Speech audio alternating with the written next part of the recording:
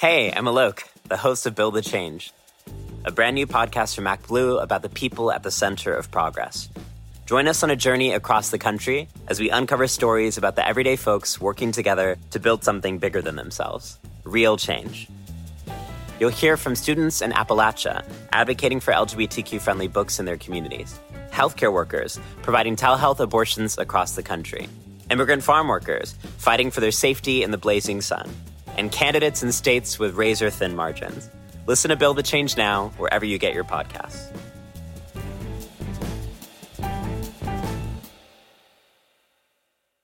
Cool fact, a crocodile can't stick out its tongue. Also, you can get health insurance for a month or just under a year in some states. United Healthcare short-term insurance plans, underwritten by Golden Rule Insurance Company, offer flexible, budget-friendly coverage for you. Learn more at uh1.com.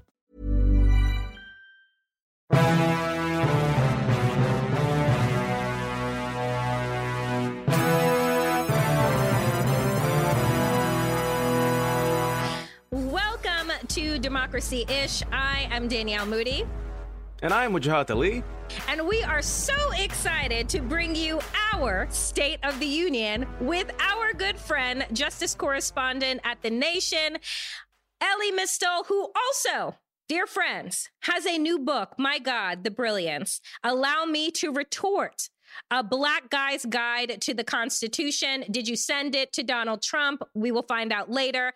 Elie, welcome to Democracy-ish. Thank you guys so much for having me.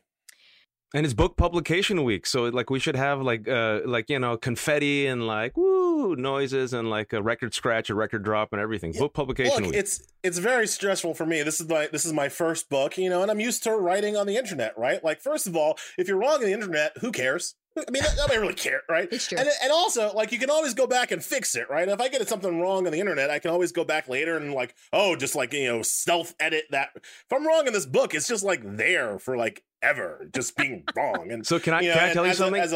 As a person who just released a book and nerds have found 3 grammatical errors in my book, they're like, excuse me, sir. and I'm like, oh my God. So my editor says we can correct it in the paperback. If we F up in the paperback, then we're effed. See, as a lawyer, most people it's very hard to be right about the law because there's the system is adversarial, so there's always some other case that you haven't read or haven't heard of, some other argument. So my goal whenever I talk about the law is never to be right; it's just to be not wrong. Right? I'm going for not demonstrably wrong about the law, and I think that I've hit that with this book. But we'll see now that it's out in the public. Well, with your track record on social media and your articles, you've been demonstrably consistently correct. And you've been correct, like Danielle and others that we know, about the state of our union and where this country is going. And you, like many of us, have not been rewarded. No, you have been rewarded. You are the angry black man. Danielle's the angry black woman, and I'm the crazy Muslim. Yeah, I get to exactly. I am America's. I am Jack's gallbladder. Right? Is basically my role in the society. I tell you what, I was right about. I was right about Merrick Garland. Yeah. It turns out, right? Being an absolute and complete. So wait. Before we jump into Garland, because the Department of Justice laid out some shit today that I'm like, and everybody's applauding, and I'm the only one that's like, oh, really? Is this what we're doing? But I want to ask you, this is coming on the heels, guys, of the State of the Union that we all watched. We all watched the breakdowns thereafter. What did each of you think about Biden, about the content of his speech? I don't really care so much about the delivery, but if you want to offer that as well. But what did you think about the content that he offered up for that very long 45, 50 minutes? I could give you 3 positives, and I'm going to hit it over to Elie, who will probably share my consternation about the rest, all right? So before we tear into it, which I assume we will, the good. Very quickly, he's not Donald Trump, thank God. There's a man who's a statesman there who had the respect of the room. That's important. He was a champion for democracy abroad as Ukrainians are literally fighting for their survival. That was important. Number 2, his economic message, if you think about it, is a very progressive message that 5 years ago was deemed radical. Now, if only he could pass it.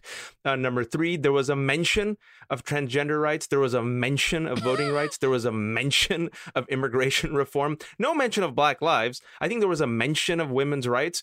And when it comes to the delivery, he's an old man, but he also has a stutter. And anyone who's had a stutter, like, I give him a pass on that and the gaffes. So that was the win. But at the same time, and maybe I'm going to massage it before giving it to Ellie. It seemed like a State of the Union address for Chad and Stacey and the average Americans in the Rust Belt, desperately trying to court their win and their votes for the midterms, and Biden went Republican light. That's exactly where I'll start. Look, this was the speech that white pollsters wanted him to give, and he gave it. So I hope white pollsters, all 8 of them, are happy and vote for Biden now, because that's who he was targeting. Unfortunately, if he was thinking about Black people, he didn't give Black people, his base, anything. Now, I bring this up not to criticize Biden. Look, I'm going to vote for him because I care about the Supreme Court. We will get to that later and whatever. But Biden, the most recent poll that I saw showed Biden at around 68% with African-American voters. Folks, that is an unsustainable number for an incumbent Democrat. Yep. You cannot win, as a Democrat, an election to dog catcher with only 66% of the African-American vote. That just doesn't work for Democrats. So I would have gone into this speech caring less about making sure that Nate, Silver, or Cohen is happy with my speech, and caring more that Tyrone and Malcolm and Marcus are happy with my speech, right? And I don't see what he gave people. People have to understand, you come into that speech hat in hand with zero policy achievements to show the Black community. People say, oh, well, you did the infrastructure bill. No. I don't care about the stuff that helped everybody. Yes, Black people were also helped by the stuff that helped everybody. But what did Biden have to show for the unique concerns, tribulations, and hurdles that non-white people, so minorities in general, and Black people specifically, have to overcome in this country? He's gotten nothing done on those things. The unique threats to our ability to organize and vote, he's gotten nothing done on those things. The fact that if you think about it, what Black people asked for after a summer of protests in the middle of a pandemic, before there was a vaccine against such a deadly disease, what we asked for was him to address the scourge of police brutality and injustice in our community, and he's done nothing at the federal level. Fund the police. Wait, are you sure? Are you sure? Because Ellie, I feel like you're being too hard, because we got Juneteenth as a federal holiday. We got Maya Angelou on a coin. I believe Harriet Tubman's pulling up the rear on a $20 bill at some point. Inshallah, that's an inshallah. You're missing all of the pageantry. Yes, you're right. We asked for rights, but they gave us T-shirts. Is that not enough? They gave us memes. You mean that's not going to work? We are literally at the point where we were 5 years ago. Remember when white politicians started saying, well, actually all lives matter? And we had to tell white Democrats, look, shut up with no, we're not doing that. And they were sorry because they thought that all lives matter is what plays well with white people in Peoria. That's where we are with the police, with Biden saying in the middle of the State of the Union, fund the police for training and that's. I gotta tell you that it was that moment, and I don't know if you all caught this, but I did. I caught Kamala Harris, her tepid clap behind Joe Biden as he was saying, fund the police, not once, not twice, but 3 times.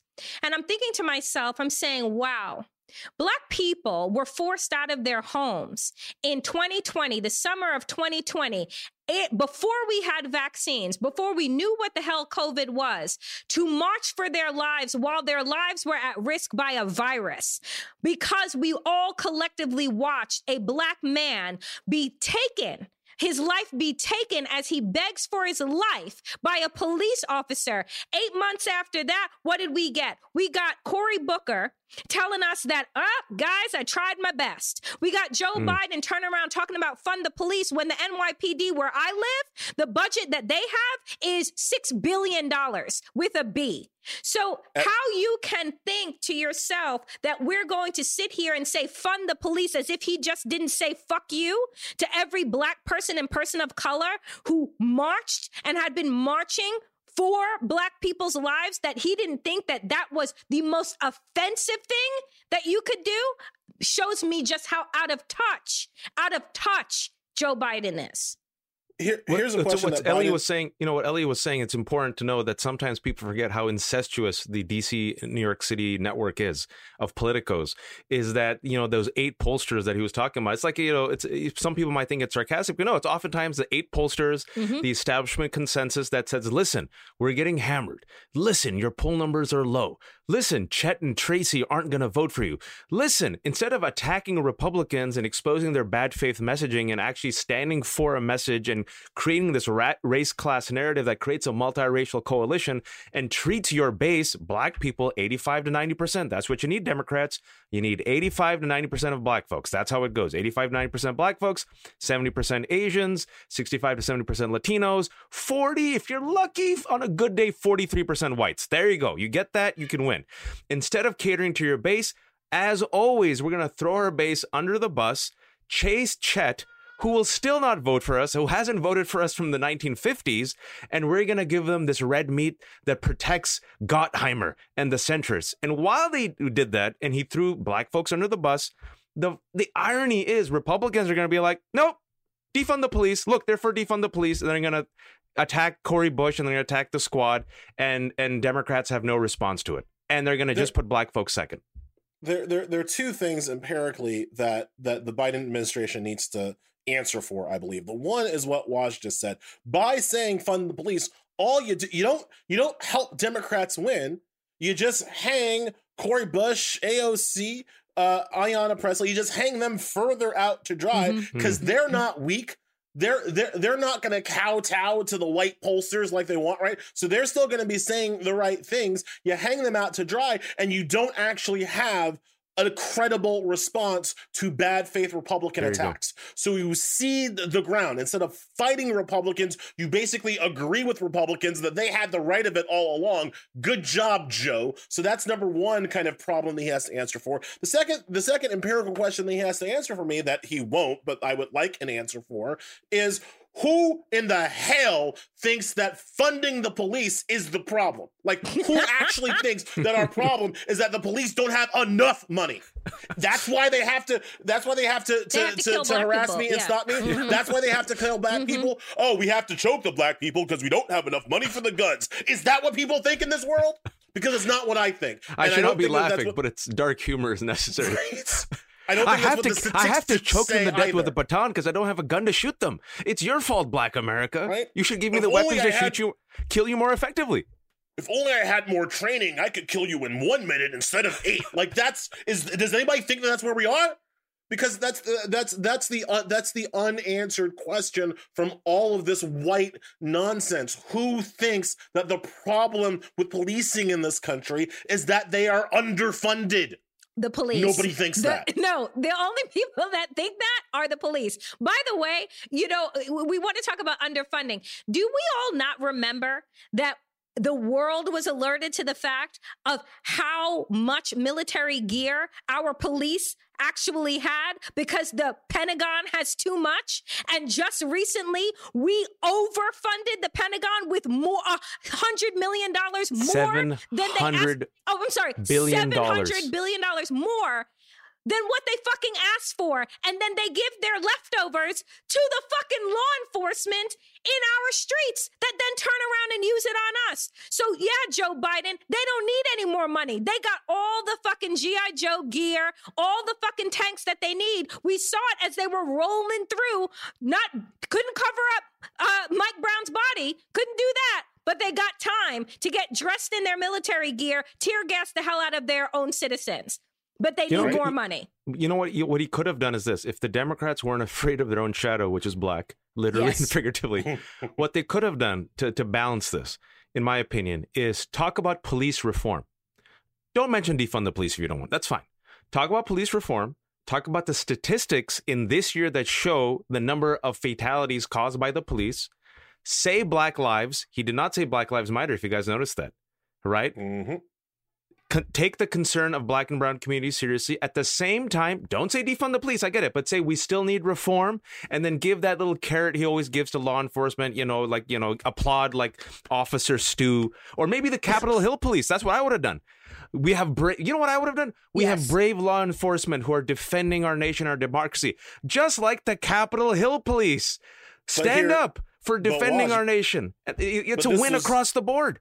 Waj, this is the other piece of bullcrap from the State of the Union, right? Why didn't he do that? Why didn't he point to Eugene Scott and be like, look at our brave cap, right? Because he didn't want to piss off the Republican insurrectionists in the chamber. Wild. At the end of the day, Joe Biden in his first State of the Union address refused to address the attack on the Capitol, the insurrection that is still being supported in plain sight. He didn't want to piss off the insurrectionists in the chamber. That's who Biden was more afraid of. Not his failing numbers with Black people, not his low approval ratings, but at the end of the day, he was more worried about pissing off Marjorie Taylor Greene and Lauren Boebert, who shamefully yelled at him while he was talking about his dead son anyway. At the end of the day, he showed Lauren Boebert more respect than he showed the Black community. Let me tell you something, because that is so right.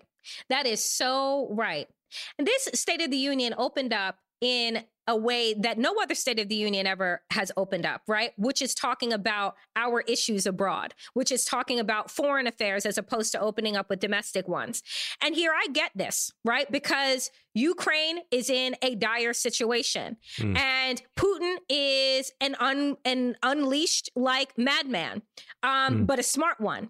But here's the thing. There was an opportunity after he was building up about how big and bad America is, how the world is united thanks to NATO, all of these things. He could have easily had made the transition between talking about authoritarianism in Europe and talking about fascism in Europe and talking about what we are facing in our own fucking backyards. And he had the opportunity and it was a missed one. We have an election in 8 months against the aggressor that was sitting right in front of him. But he called them last night his friends. He referred to them again. I like to scream when he said, oh, but we can work together on these things. We are in a state of emergency in America, but you would not have known that by the State of the Union address that Joe Biden gave. And this is important because we forget, and this is what Steve Bannon said, flood the zone with shit. Our enemy is the media. Steve Bannon said it. I take him literally and seriously. I want to remind folks, Ellie mentioned that Marjorie Taylor Greene and Lauren Boebert, while Joe Biden was mentioning his dead son and the veterans, they yelled and screamed at him and heckled him, right? Also, this week, it's just been a few days, ladies and gentlemen, Marjorie Taylor Greene and Paul Gosar attended the AFPAC conference headed by Nick Fuentes. And you guys think I might throw this word casually, like white nationalist. No, ladies and gentlemen. This is a full-blown white supremacist, an anti-Semite, a Holocaust denier. They embraced him. Once he was exposed, she doubled down in her support for attending. And you had Wendy Rogers of Arizona, a state legislature, who's been tweeting friggin' white nationalist talking points for the past 3 days. And Doug Ducey, the governor of Arizona, said, I'd rather have a white nationalist in my state legislature than a Democrat. This was this week. 2 weeks ago, the RNC, on its own, unprompted, said the January 6th violent insurrection was a legitimate political protest by ordinary citizens. It's like God is giving you like these weapons to unleash against your opponents, and Joe Biden instead kisses their ass. And it's just painful. Like, what more do you need? Ellie, we oftentimes say on this show that like the Republicans are like really helpful Bond villains. They tell you the plot in the first 10 minutes before the credits. Like they literally tell you how we're going to screw you over. This is how we're going to screw over Black people, Muslims, poor people, LGBT. And this is the coup. Here's a 6-point memo on how we're going to do the coup and screw over democracy. And Democrats are like, thank you so much. Please don't do it. And they're like, we're going to kill you. And they're like, we'll write about it. What if we give you this olive branch? What if we give you all of the things that you want? Will you be our friend? And they're like, no, go to hell. Fuck you. No. No, it's all that. And the Republicans also say, And we're telling you because we know you're too weak to stop There us. you go. And Democrats go, okay, you're right about that one. Like the Democrats literally will not take the fight to them. They're more afraid of them than they are of their own base, which is why we fail. And I just want to, like, to your listeners, to make this very clear. I bring this up because I want Biden to win. Yes.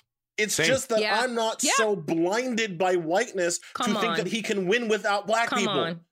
So if you want to tell me how, please put it like this, show me the part of Biden's State of the Union that changed one black voter's mind. Show me. He's at 66% right now. He was elected with 87%. So that's about 20% of black people who were with him at the beginning who aren't with him now. Tell me where in the speech he won one of those people back.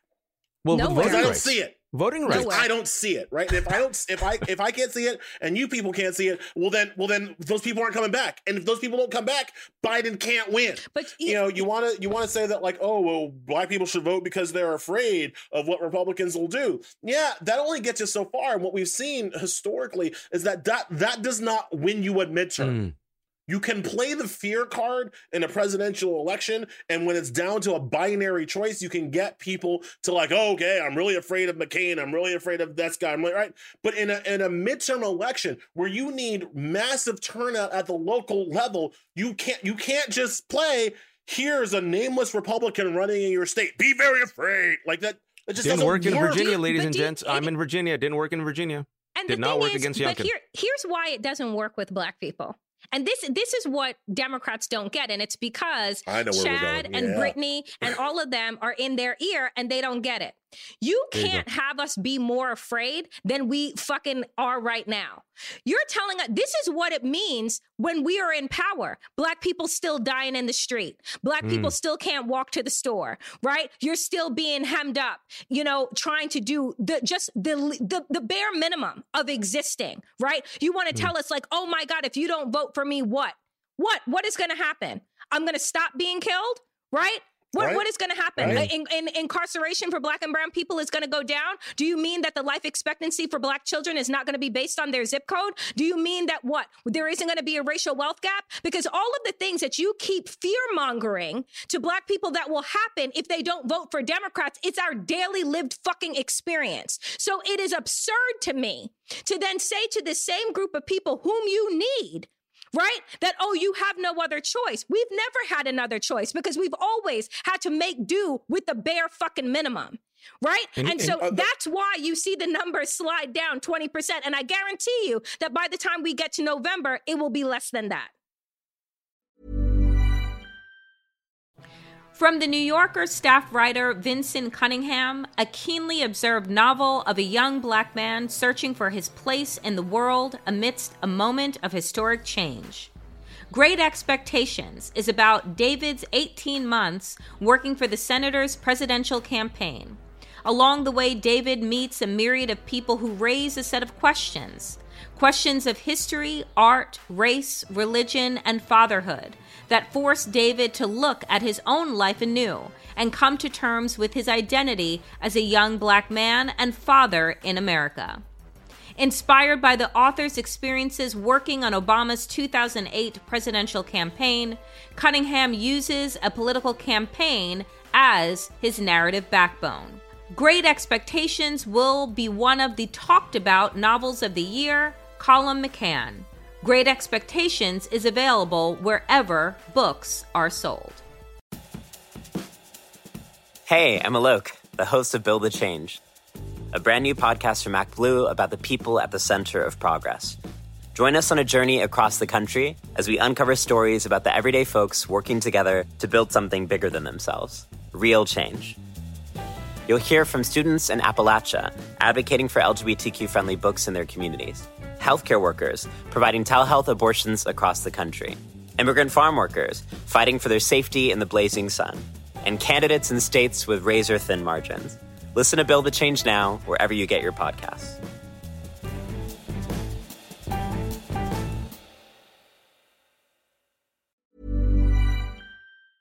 This show is part of the Pro-Democracy Podcast Coalition. The midterms are coming, and it's more important than ever that we protect and fix our elections. We all know that our government is broken. Politicians spend more time working for themselves, their big donors, and their political party instead of for us. We as Americans have had enough of the corruption, partisan bickering, and gridlock. Look, I get that all the nonsense makes you want to tune out, but I'm here to tell you there's reason for hope. Our political system is broken now, but we can fix it. That's why we've partnered with Represent Us, a nonpartisan grassroots organization that has helped notch more than 160 victories to improve our elections and give power back to the voters where it belongs. Right now until November, there are many, many ways you can get involved. Represent Us is working in cities and states to pass good government policies like ranked choice voting, and they're also recruiting folks to help staff the polls. Let's protect our elections now and for generations to come. Visit represent.us/pod to learn more. That's represent.us/pod. You know, Biden's administration has been sorry, go ahead, Ellie. Biden's administration has been the most diverse in history, I believe, even more diverse than Obama in terms of his cabinet appointments. I cover the courts. His appointments to the courts, to all the federal judiciary seats that he's had, has been the most diverse for the first term in history. He's about to appoint a first Black woman justice. He has done some good things in terms of racial optics, and that's going to get him about 2/3 of the vote. Just the optically, just Biden's ability to get through, an entire dinner without spitting in the face of a Black person is going to get him some votes because Trump couldn't do that. Right. So I'm not saying that that's all bad, but what he hasn't gotten is policy. Yeah. He hasn't given us any legislation or policy so that when Black people then have to go into our communities, which we do, to try to convince people who are occasional voters, who aren't lock solid voters, who aren't sure why they should vote, when we try to convince them for why they should vote at all, Biden's given us nothing to go on.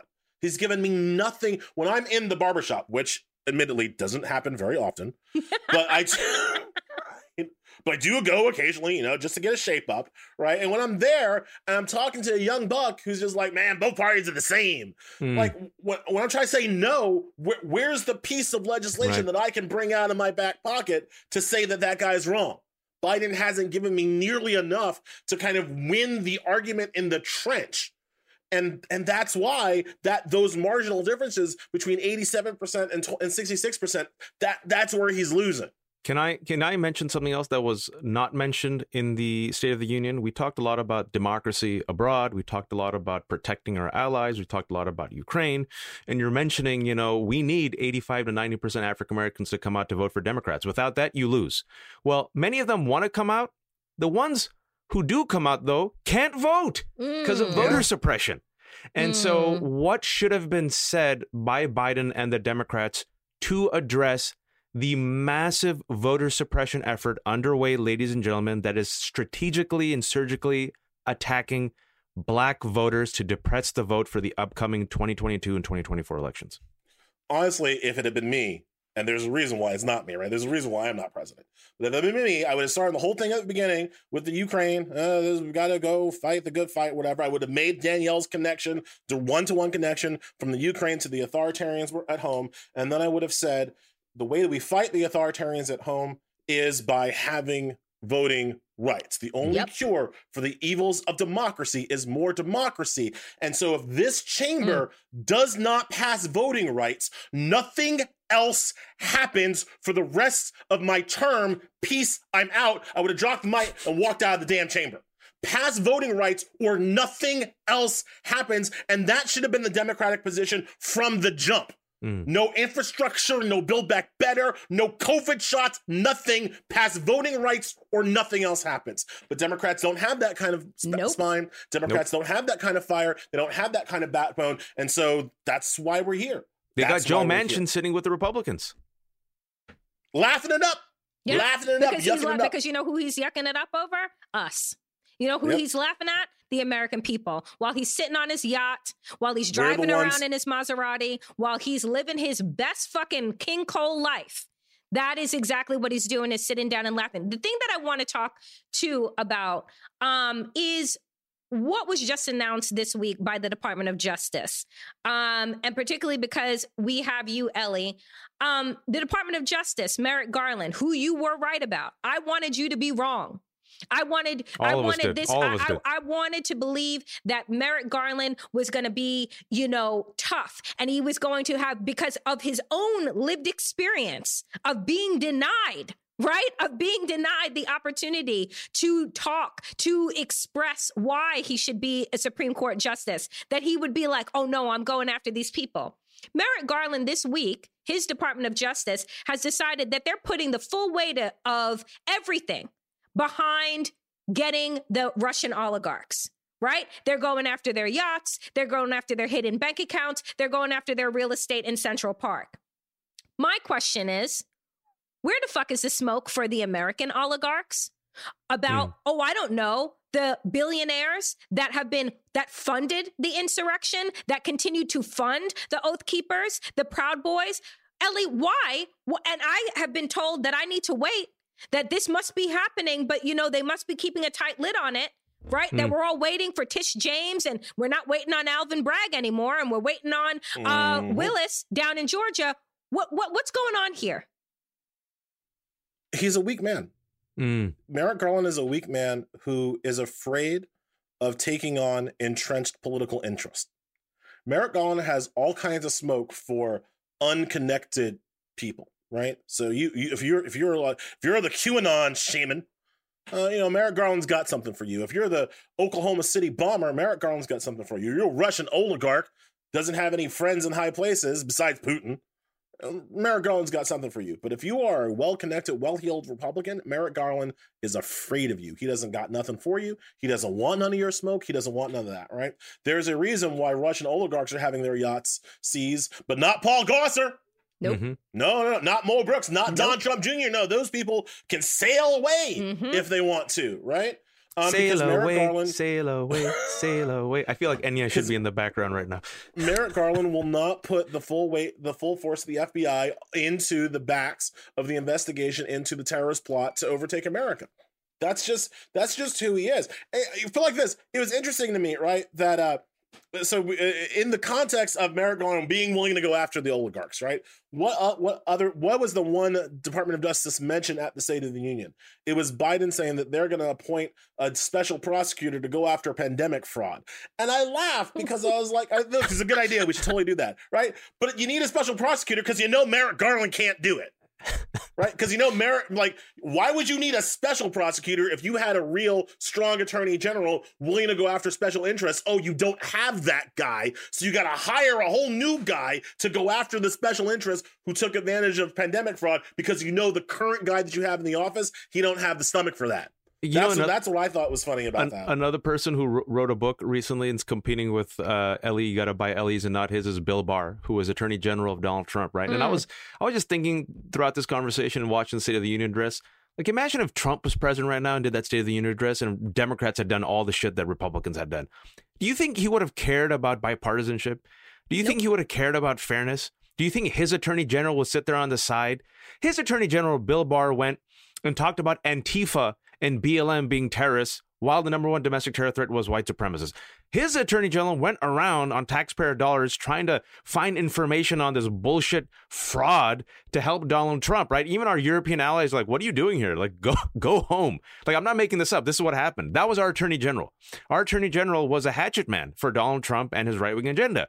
And we don't need a hatchet man. We just need an Attorney General to flex. I want them to flex. And they have all the evidence. I'm not even a prosecutor. I've got the evidence as an average citizen. I'm like, you got Mo Brooks. I have it under my couch. You got like, I have the Mueller report. It's on my TiVo. I have the Mueller report. Ali Alexander is like, hey, I plotted the Stop the Sixth rally with these three Republicans, Mo Brooks, Paul Gosar, and Andy Briggs. Like, hey, hey, I'm here admitting it. Mo Brooks is there with Kevlar vest. Totally normal thing for a Republican elected official to wear on January 6th. You got Ginny Thomas, the wife of Justice Thomas, openly admitting to funding the vans, the buses that came. And it goes back to a point that I made earlier and Ellie made earlier is why do they behave this way? Why did Mueller behave the way? Because I'm sorry to say this, people say I talk about race a lot. It's a white boys club.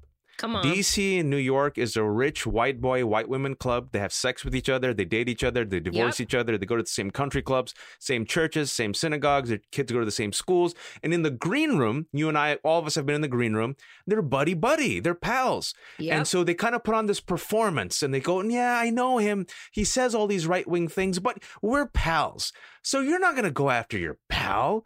You're not going to go after your buddy, especially when they're white. And you also think that, even if fascism happens, I'll be safe. The darkies will be the one thrown under the bus. They'll protect me. And I feel like that's why the institutions sometimes fail the rest of us. Yeah, I mean, we're pawns, and I think that's the thing that is so scary is that once you wake up to that, you can't go back to sleep.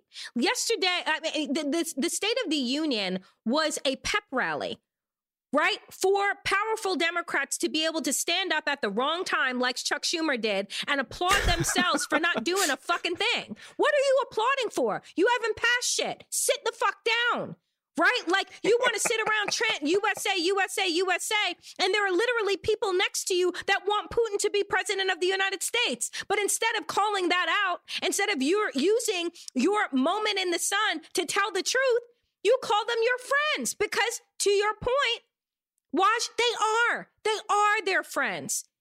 Joe Biden thought that he was going to walk up to the Senate that he loves so much, sit down over a scotch with Mitch McConnell and hash things out because he wasn't a black guy, right? That's what he thought. And he was sorely mistaken.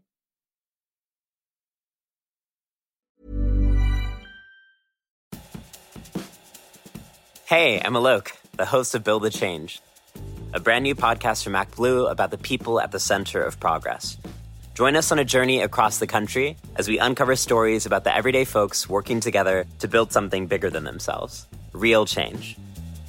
You'll hear from students in Appalachia advocating for LGBTQ-friendly books in their communities, healthcare workers providing telehealth abortions across the country, immigrant farm workers fighting for their safety in the blazing sun, and candidates in states with razor-thin margins. Listen to Build the Change now, wherever you get your podcasts.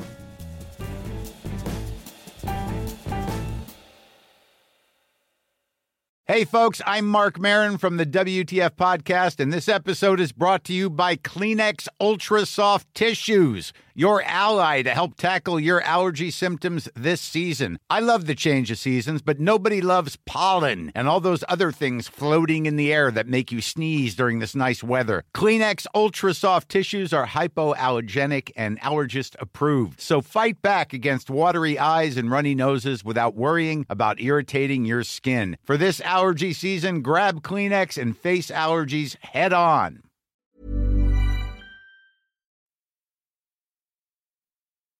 So, since I agree with everything you guys just said, can I make a little bit of a non sequitur? Bill Barr, as you mentioned, has a book out. According to Audible, it is number 2 in law books right now. Number 1 is my book. Yes! Just saying. Replacement theory. Replacement theory. I did want to pick up on Barr because besides the self-promotion, besides the shameless self-promotion, because it's part of an answer to a question that I get a lot. Well, what can Biden do when Joe Manchin and Kristen Sinema are there and they're so mean and they won't let him get any? Look, there's lots of stuff that he could do, and there's lots of stuff that could be done if Merrick Garland wasn't such a coward. I have written twice now about, you want to talk about invading, you know what the Ukraine is about the size of geographically? Texas. Speaking of Texas, if we were to invade someplace, I would suggest Texas, because Texas right now is a rogue state. Texas is no longer subjecting itself to the Constitution of the United States of America. It is denying constitutional rights to women and now to trans families and to families of trans kids. All right. Now, what can be done with that when Joe Manchin and Kristen Sinema won't do anything? Well, you send in an invasion force of doctors, because it is medical care that Texas is fundamentally denying women who are pregnant people, and trans kids and their families. It's medical care that are being denied. So you send in an army of federally protected doctors to Texas to provide that medical care. And if they need some protection, you send in some protection for those doctors to do their works and make sure that they can see their patients unharmed and unmolested by these crazy white folks living out there in Texas. That's something that Biden and Garland could do just using executive federal authority. Would the courts challenge it? Sure. Should they care? No. Why? Because Biden is the one that has the military, and the Supreme Court is not the one that has that, right? Like that. Like if you want to talk seriously about what Biden can do to stop the illegal and unconstitutional denial of rights to American citizens here on the home front, that's what he could do. Is he gonna? No, but nope. That's how you. That's not Kristen Sinema's fault. Ellie, that's not Joe Manchin's fault. Can Ellie, Danielle? I was thinking about this, and again, we always mention that Democrats bring a pencil to a knife fight, and Mitch McConnell brings a bazooka, right? And the other analogy is the Charlie Brown football special where we're Charlie Brown and they're Lucy, and like, are you sure, Lucy, you're gonna lift the football? She goes, and she lifts the football, and we go, okay, Lucy, don't do it again. What we're witnessing with Texas, and I'm glad you mentioned it, is Texas and Florida in particular. You got Abbott and DeSantis out dueling each other to be more right wing, to first and foremost protect themselves, and also to gun for the 2024 Republican nomination if Donald Trump dies. And anyone who thinks that the Republican Party will moderate, I'm glad you mentioned Texas. All I say is Texas and Florida, ladies and gentlemen. This is the future. This is the present and future of the Republican Party. This is where the base is at. And so most likely Democrats are going to lose in 2022 in the midterms. Most likely, just like Obama, they're going to realize, bipartisanship, they actually hate us and want to kill us. Do you think Biden will finally flex in 23 and 24 with the type of executive authority that he has, that he can flex with now? But then he'll finally realize, oh shit, I don't have the majority, I don't got nothing, but I'm still the president. I'll allow our guest to answer first. Go ahead, Ellie. Maybe it'll be too little too late. Maybe kind of defensive rear action once he looks at some Nate Silver, Nate Cohen polls that tell him he's not doing well with white suburban women. He might try to up his game a little bit after the Democrats have already lost their power in the houses of Congress. But you know what? My saving grace here, and it's not really a saving grace, but it's my hope, I guess, if you want to put it that way. We are very close to Republicans getting everything they want. Mm-hmm. And maybe that'll be the worst thing for them. That happens sometimes, right? That once Republicans have the Christian fundamentalist theocracy that they so desperately want, once we all have to live in the bigoted, misogynist theocracy that the Republicans so desperately want, maybe more people will realize that it sucks. Yeah. And maybe that will inspire some people to actually fight for change. It might have to get worse before it gets better, but sometimes the worst thing you can do to a person is to give them everything they want. And right now, Biden is very close to giving Republicans everything they want. Yeah. Yeah, I know. I said hope. No. I'm using the word hope really liberally. I think that we are living inside of a nightmare. And I think that what is really terrifying about the moment that we are living in is that when you see the Democratic Party have an opportunity to talk to a captive audience and tell them exactly where the threat is, exactly where the urgency is and what to do, they don't. And so at the end of the day, the loss in 2022 and the loss in 2024 will not be because of Republicans. It will be because of Democrats' inactions and their cowardice. And that is the pill for all of us who are fighters. That is extremely hard to swallow, that we are going to have to witness and experience things getting much, much, much worse before we ever see them get better. And what we are all trying to do is trying to stop that from happening. But when you witness what we all witnessed this week of Joe Biden wanting to congratulate himself and call his enemy his friend, that is not deep three-dimensional chess strategy. It's foolishness and it's dangerous. And that is, friends, where we are. Folks, please, wait, Danielle, can we do Please. this real quick with time running out? I want Ellie to make a case for why our listeners really need to buy your book right now. Which, by the way, you told me, and this is a great honor, that Amazon is recommending. Actually, no, Amazon is saying that people buy your book along with 1619 and my book. So thank you. That's awesome. Yeah, who would have thought? We're the three. We're in the frequently bought together category. You and me, baby, and Nicole Hannah-Jones. I love it. The great Nicole Hannah-Jones. Why should you buy my book? Well, if you've ever heard Republicans make a legal argument and you thought, that sounds stupid to me, well, my book will explain to you why that was stupid. It will explain to you what that Republican argument is, how to defeat that Republican argument, and I try to use, plain English, easily accessible and understandable phrases, because my honest belief is that the law, while it is complicated, it is not beyond the reach of most intelligent, literate people. And that if you just explain it to people plainly, taking out all of the legal jargon, which doesn't help elucidate, instead it helps to obscure. If you just explain it to people plainly, people will understand what the law is doing. And once you understand what the law is doing and how Republicans are manipulating those laws for their own bigoted, misogynist ends, then more people would be as outraged as I am and work to change it. So that's why you should buy the book, either because you need the primer on how to defeat Republicans, or you just need to know better what Republicans are doing to this country. Ellie, thank you so much for your work. For consistently waking us all up on cable news, in Twitter. We appreciate you, folks. Go and buy Ellie's first book and support his brilliance, and buy it along with Waj's book and support Black and brown people trying to do something to save our democracy and educate us all along the way. Thank you for listening to Democracy-ish. I am Danielle Moody. I'm Wajahat Ali. And that was our friend Elie Mystal. We will be back next week. I don't even know if there's a country. I don't know. If we're not invaded. Inshallah.